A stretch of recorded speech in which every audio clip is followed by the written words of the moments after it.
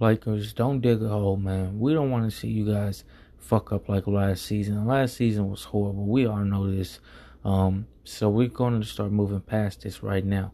Again, don't dig a hole.